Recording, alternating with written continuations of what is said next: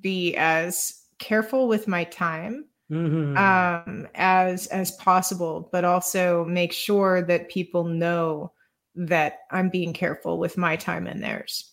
So it's all about time, resources, and money when building a company. So you either have to spend time, you either have to use a lot of resources, or you either have to spend money. So whenever I'm quoting a client, whenever I'm estimating something for a team, like I'm always doing that calculation as quickly as possible. And I'm saying, well, this is going to take too much time, so here's how much it's going to cost. Yeah.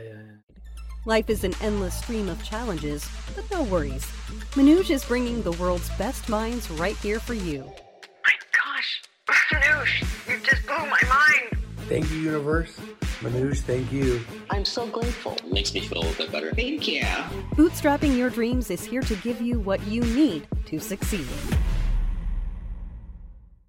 Hello and welcome to this new episode of Bootstrapping Your Dreams show. I'm your host, Manoj Agarwal, and today we'll be talking with Heather Weil-Renzi, who is a CTO. She's an angel investor, a coach, and she's also an author. So she's doing some really, really interesting thing. I'm really excited to have her. Heather, welcome. Thank you. Awesome. So can you tell us a little bit about yourself, take us down the memory lane, and tell us how it all got started? You know, you are doing some really high-tech stuff, and I'm from the tech industry myself. It's not very usual to interact with female CTOs. So there must be some special stories behind it. So please do share with us. So I actually have my father to blame for this one, of course. And a lot of you out there, I'm sure a lot of you have daughters, and they might be interested in technology. When I was 8, my dad gave me my first computer. This was 1984, so a lot of people didn't have computers. And he was trying to make up for something he did that I was upset with. So he bought me a computer, all of my very own. And I fell in love with it right away. And of course, I forgave him. It's just been a love affair ever since with computers and programming and robotics. Like my father and I, we would spend weekends going to flea markets, getting like broken down things so I could build transistors and build all sorts of things. And that led me to becoming an engineer. So I'm not just a programmer, but I also have the mechanical engineering background as well. Awesome. That's great. Yeah. I mean, sometimes fate just brings us to the right point for whatever reason. And we find the purpose that we have in life. And I think it's lucky to run into these things, because a lot of people, even when they are in their 60s, they fail to find exactly what they love to do, right? Absolutely. And I mean, that's one of the things, like the word passion actually comes from the root of it means burning. So that burning feeling that you have, and I don't think that ever goes away. You could be 60, you could be 90, and you're going to have passions for things. And they can change throughout your life. For me, it just happened to be like every time I see a robot, I'm like, oh, I want to build that thing. I want to take it apart. I want to figure out how it talks. So yeah, that's awesome. So as you as you were going through your journey, tell us a little bit about that. Like, how did you get involved in technology? Did you go to a big company? Did you start your own startup? Because I know that you are passionate about innovation. You have written a book about startups, which we'll talk about later. But how did it unfold for you? So for me, I had my heart set on NASA. Like, I wanted to become an astronaut. I wanted to go in and go into space and do all that. So my dreams were to work at NASA. And so when I was 16, I got accepted into a program at Marshall Space Flight Center in Alabama. So I was working with, I went to school for astronautical engineering. I was working with the people at Marshall Space Flight Center. Unfortunately, I can't be an astronaut because of my health. So they transferred me I got to work on what became the International Space Station. And I started programming satellites and did all of those kinds of things, and then transferred up to the Naval Research Labs in Washington, D.C.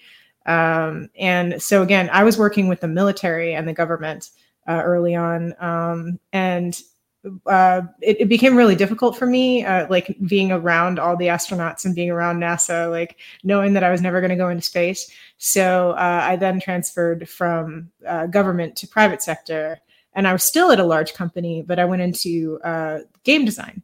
So I started working at THQ, which was a large game company at the time, around about the size of Blizzard. It was pretty big, international company, multinational company. And it was only after THQ went bankrupt that I started working with startups. I see. So it's a fascinating journey, and I'm sorry to hear about the things that come in the way to realizing your dreams, but that's how life is, I guess.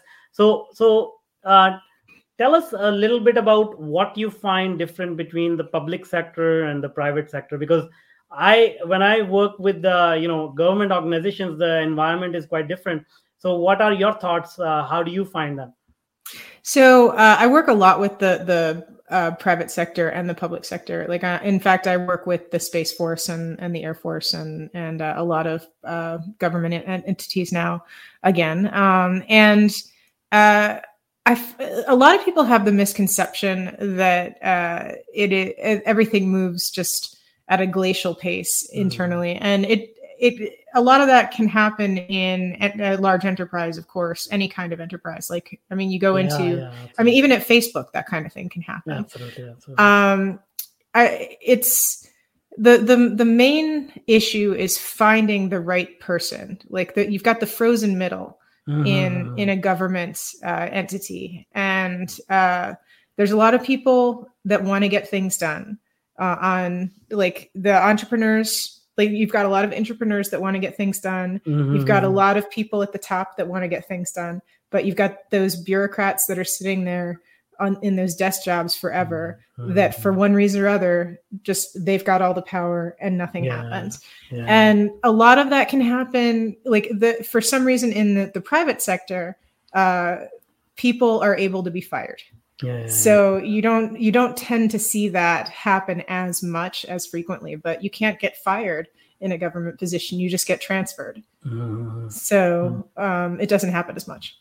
Yeah.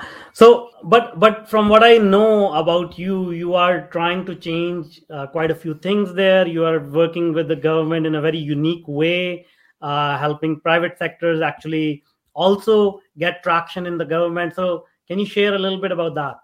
So one of the things that my team does is we help with the Air Force and the Space Force with their groups called SpaceWorks and AFWorks, which are the innovation programs for the Department of the Air Force. And this helps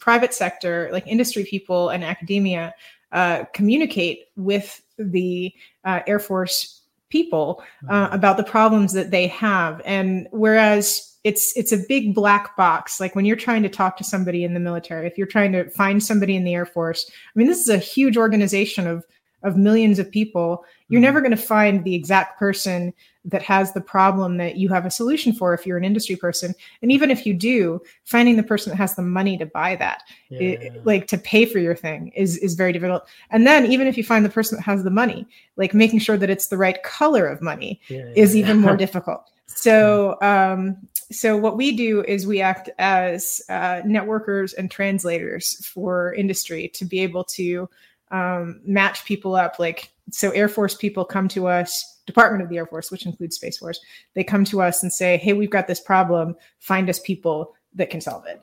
And like, we have money for this, so we'll pay them as soon as like you find us people that can solve it. That's awesome. And you mentioned something which was very intriguing, like right color of money. What did you mean by that? So color of money means like, so say you have a project that you want something done, and like it is like it would be a marketing project, but the funds that they have are only for an engineering project, even though it is for a marketing thing for the engineers. Okay. Well, they need like marketing funds for the engineering team, or else they can't do it. So like they need to like go through and find money that that matches the project that it is. Yeah. No, that's very interesting. And so how long you've been involved in this? Like, can you share any numbers, like how many companies you've helped, how much money you've been able to sort of help transact with the Air Force or save or what have you?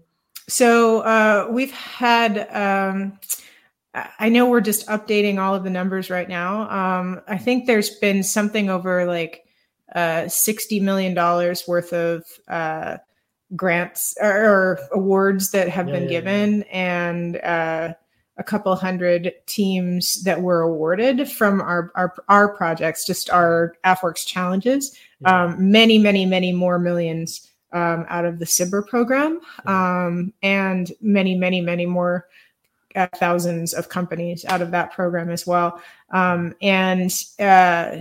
So there's a lot of different ways that you can come through. And I've been involved with this for 3 years now. The program's been around for 4. So the fact that like we've been giving out like millions of dollars and lots of contracts for companies that would never have even had government contracts in the first place is pretty cool. Yeah.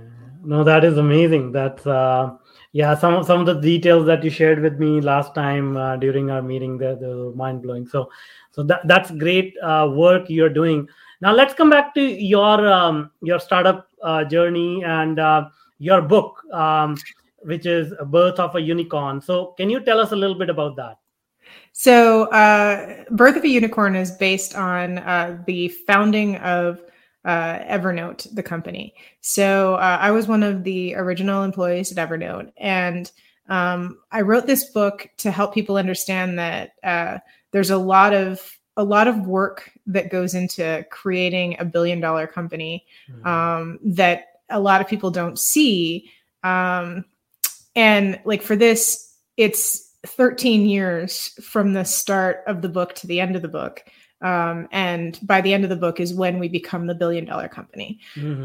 So it's like, it starts at like the company before Evernote, and how the team comes together, how like the things that we're learning, like all of the stuff that we need to learn in order to create the type of company that Evernote becomes.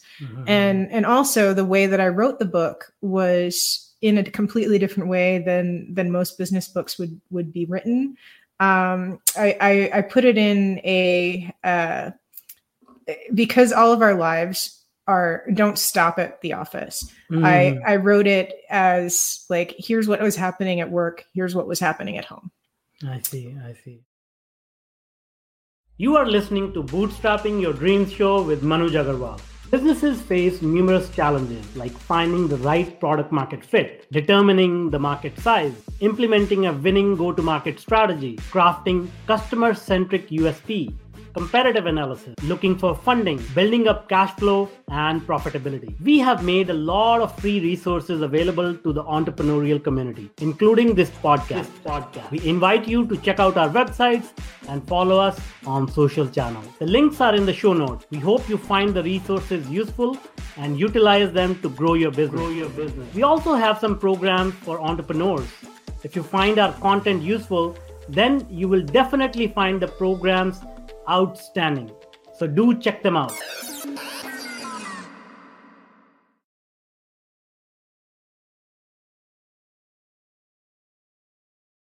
I see. That's awesome. And so how was that experience like for you in particular?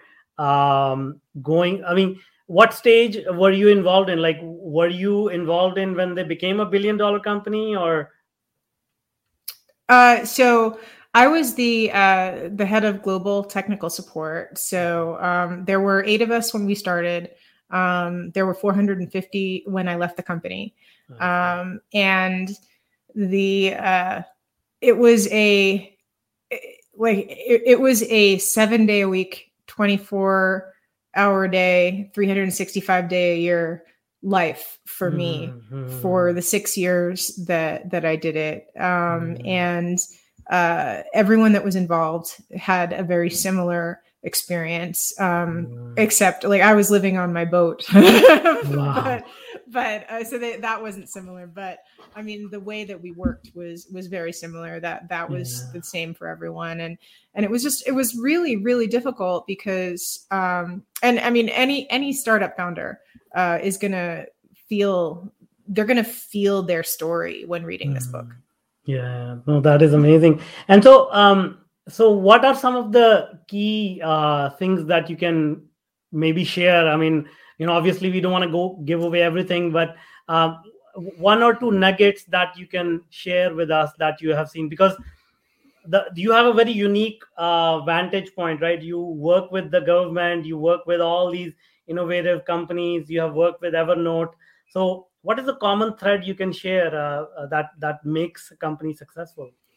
The main thing that I have seen that makes a company successful is that you have to prioritize the business over all of your relationships. And while that doesn't make you a very nice person to everyone else, like a successful business, I mean, if you look at Elon Musk, if you look at Jeff Bezos, if you look at Mark Zuckerberg, if you look at Bill Gates, what is like the number one trait that's popping to the top of your head when I'm saying all these? Like, it's not like, oh, they're the nicest guy in the world. Like it is like, because they're not. I mean, they may be a very nice person. I don't know, but like, that's not the perception. And there's a reason for that. Like if you want to be a successful company, you have to not care about what people think about you. You have to think about your business above everything else. And most people are smart enough to not do that. Like there's a few sociopaths like me out there. No, I'm kidding. But there's a few people out there that will go and they will try to just keep creating successful businesses to the detriment of everything else. Like when I realized what it was costing me, that was when I got off the wheel. I see. That is very, very interesting viewpoint. And so like, what are some of the, I mean, after you left Evernote, did you ever try to accumulate more ways to counteract that? Like, let's say if you do get involved in another startup, are you able to draw upon that experience and say, okay, I'm not going to do this anymore, yet I will be able to grow this company? So like, is there an antidote to this as well? Sort of. So basically what I do now is I've found ways to be as careful with my time as possible, but also make sure that people know that I'm being careful with my time and theirs. So it's I mean, and it's all about time, resources, and money when building a company. So you either have to spend time, you either have to use a lot of resources, or you either have to spend money. So whenever I'm quoting a client, whenever I'm estimating something for a team, like I'm always doing that calculation as quickly as possible. And I'm saying, well, this is going to take too much time, so here's how much it's going to cost. And I'm not willing to throw this many people on it, so here's how much it's going to cost. So it always becomes like, this is how much it's going to cost. Yeah, no, that's a very good point. Time is something that will never come back. It's the most precious commodity we have. Okay, that's awesome. And so, having gone through all these different business cycles, different types of startups that are coming up, have you seen any shift in direction or the kind of ideas people are being successful with? Like, is clean tech the latest thing to get into? Is mental health the latest thing to get into? Like, are you seeing any of those trends now in the startup world? There's a lot of different trends that are popping up. Obviously, right now, the main things are solving the global supply chain. That's not going to go away anytime soon.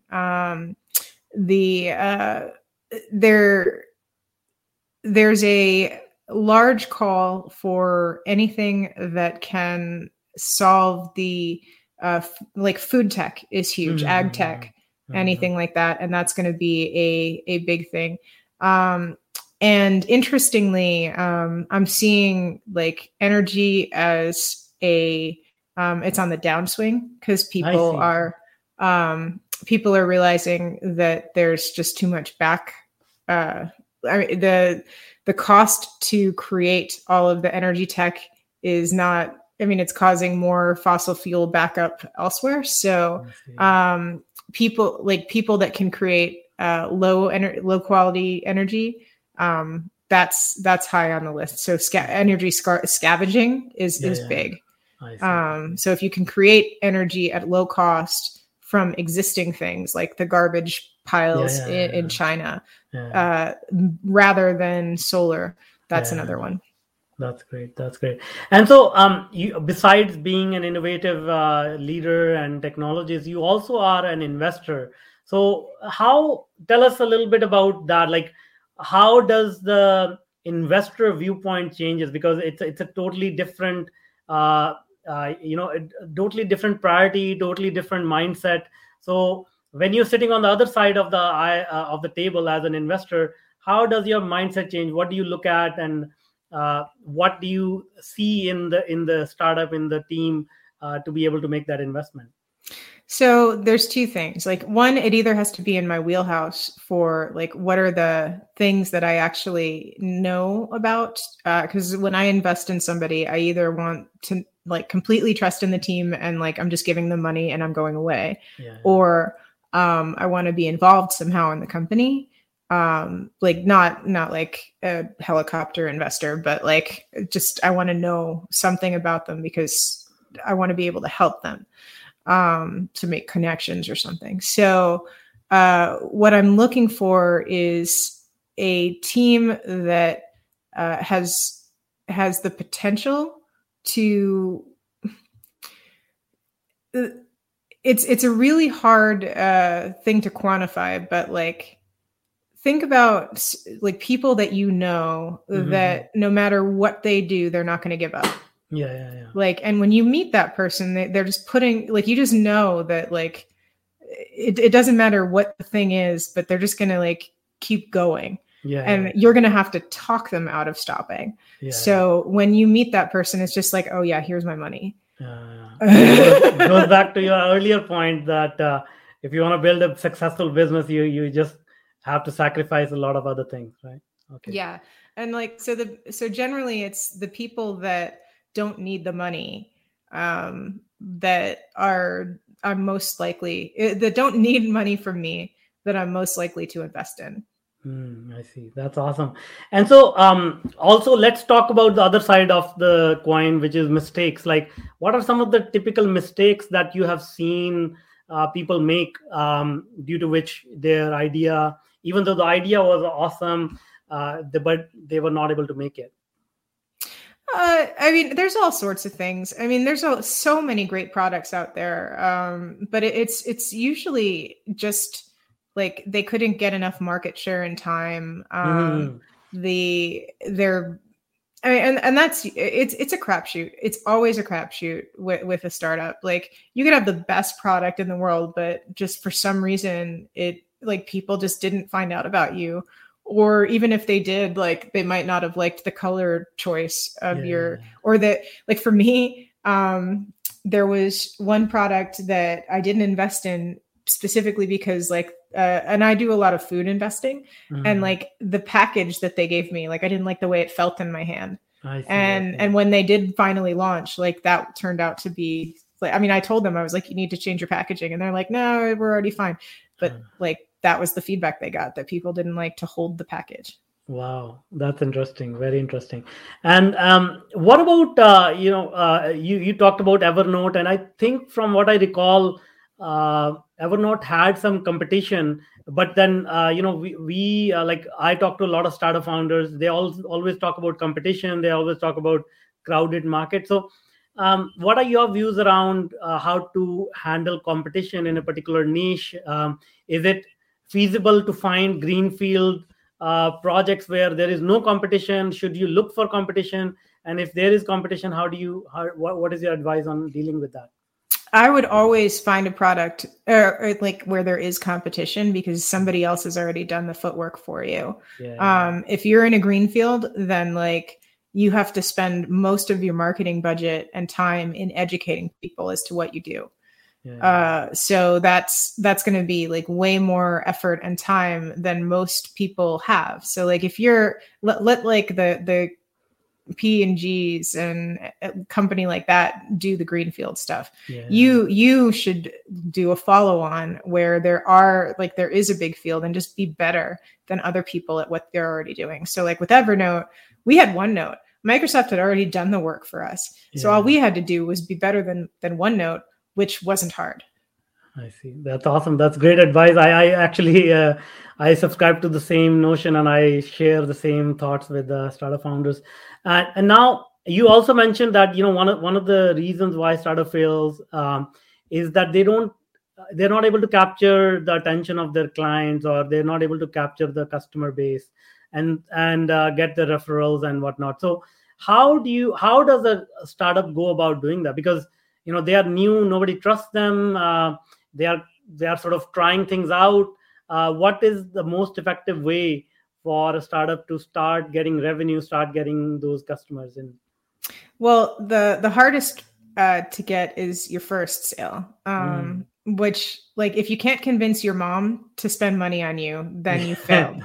And then you've got to convince like your best friend and your aunt and everybody else to buy your product. And if you can't convince them, then you've really failed. So like your first sale, like once you've done that, great. Then your next 10, like that's all your friends and family. And now you've got to convince them to let all of their friends and family know.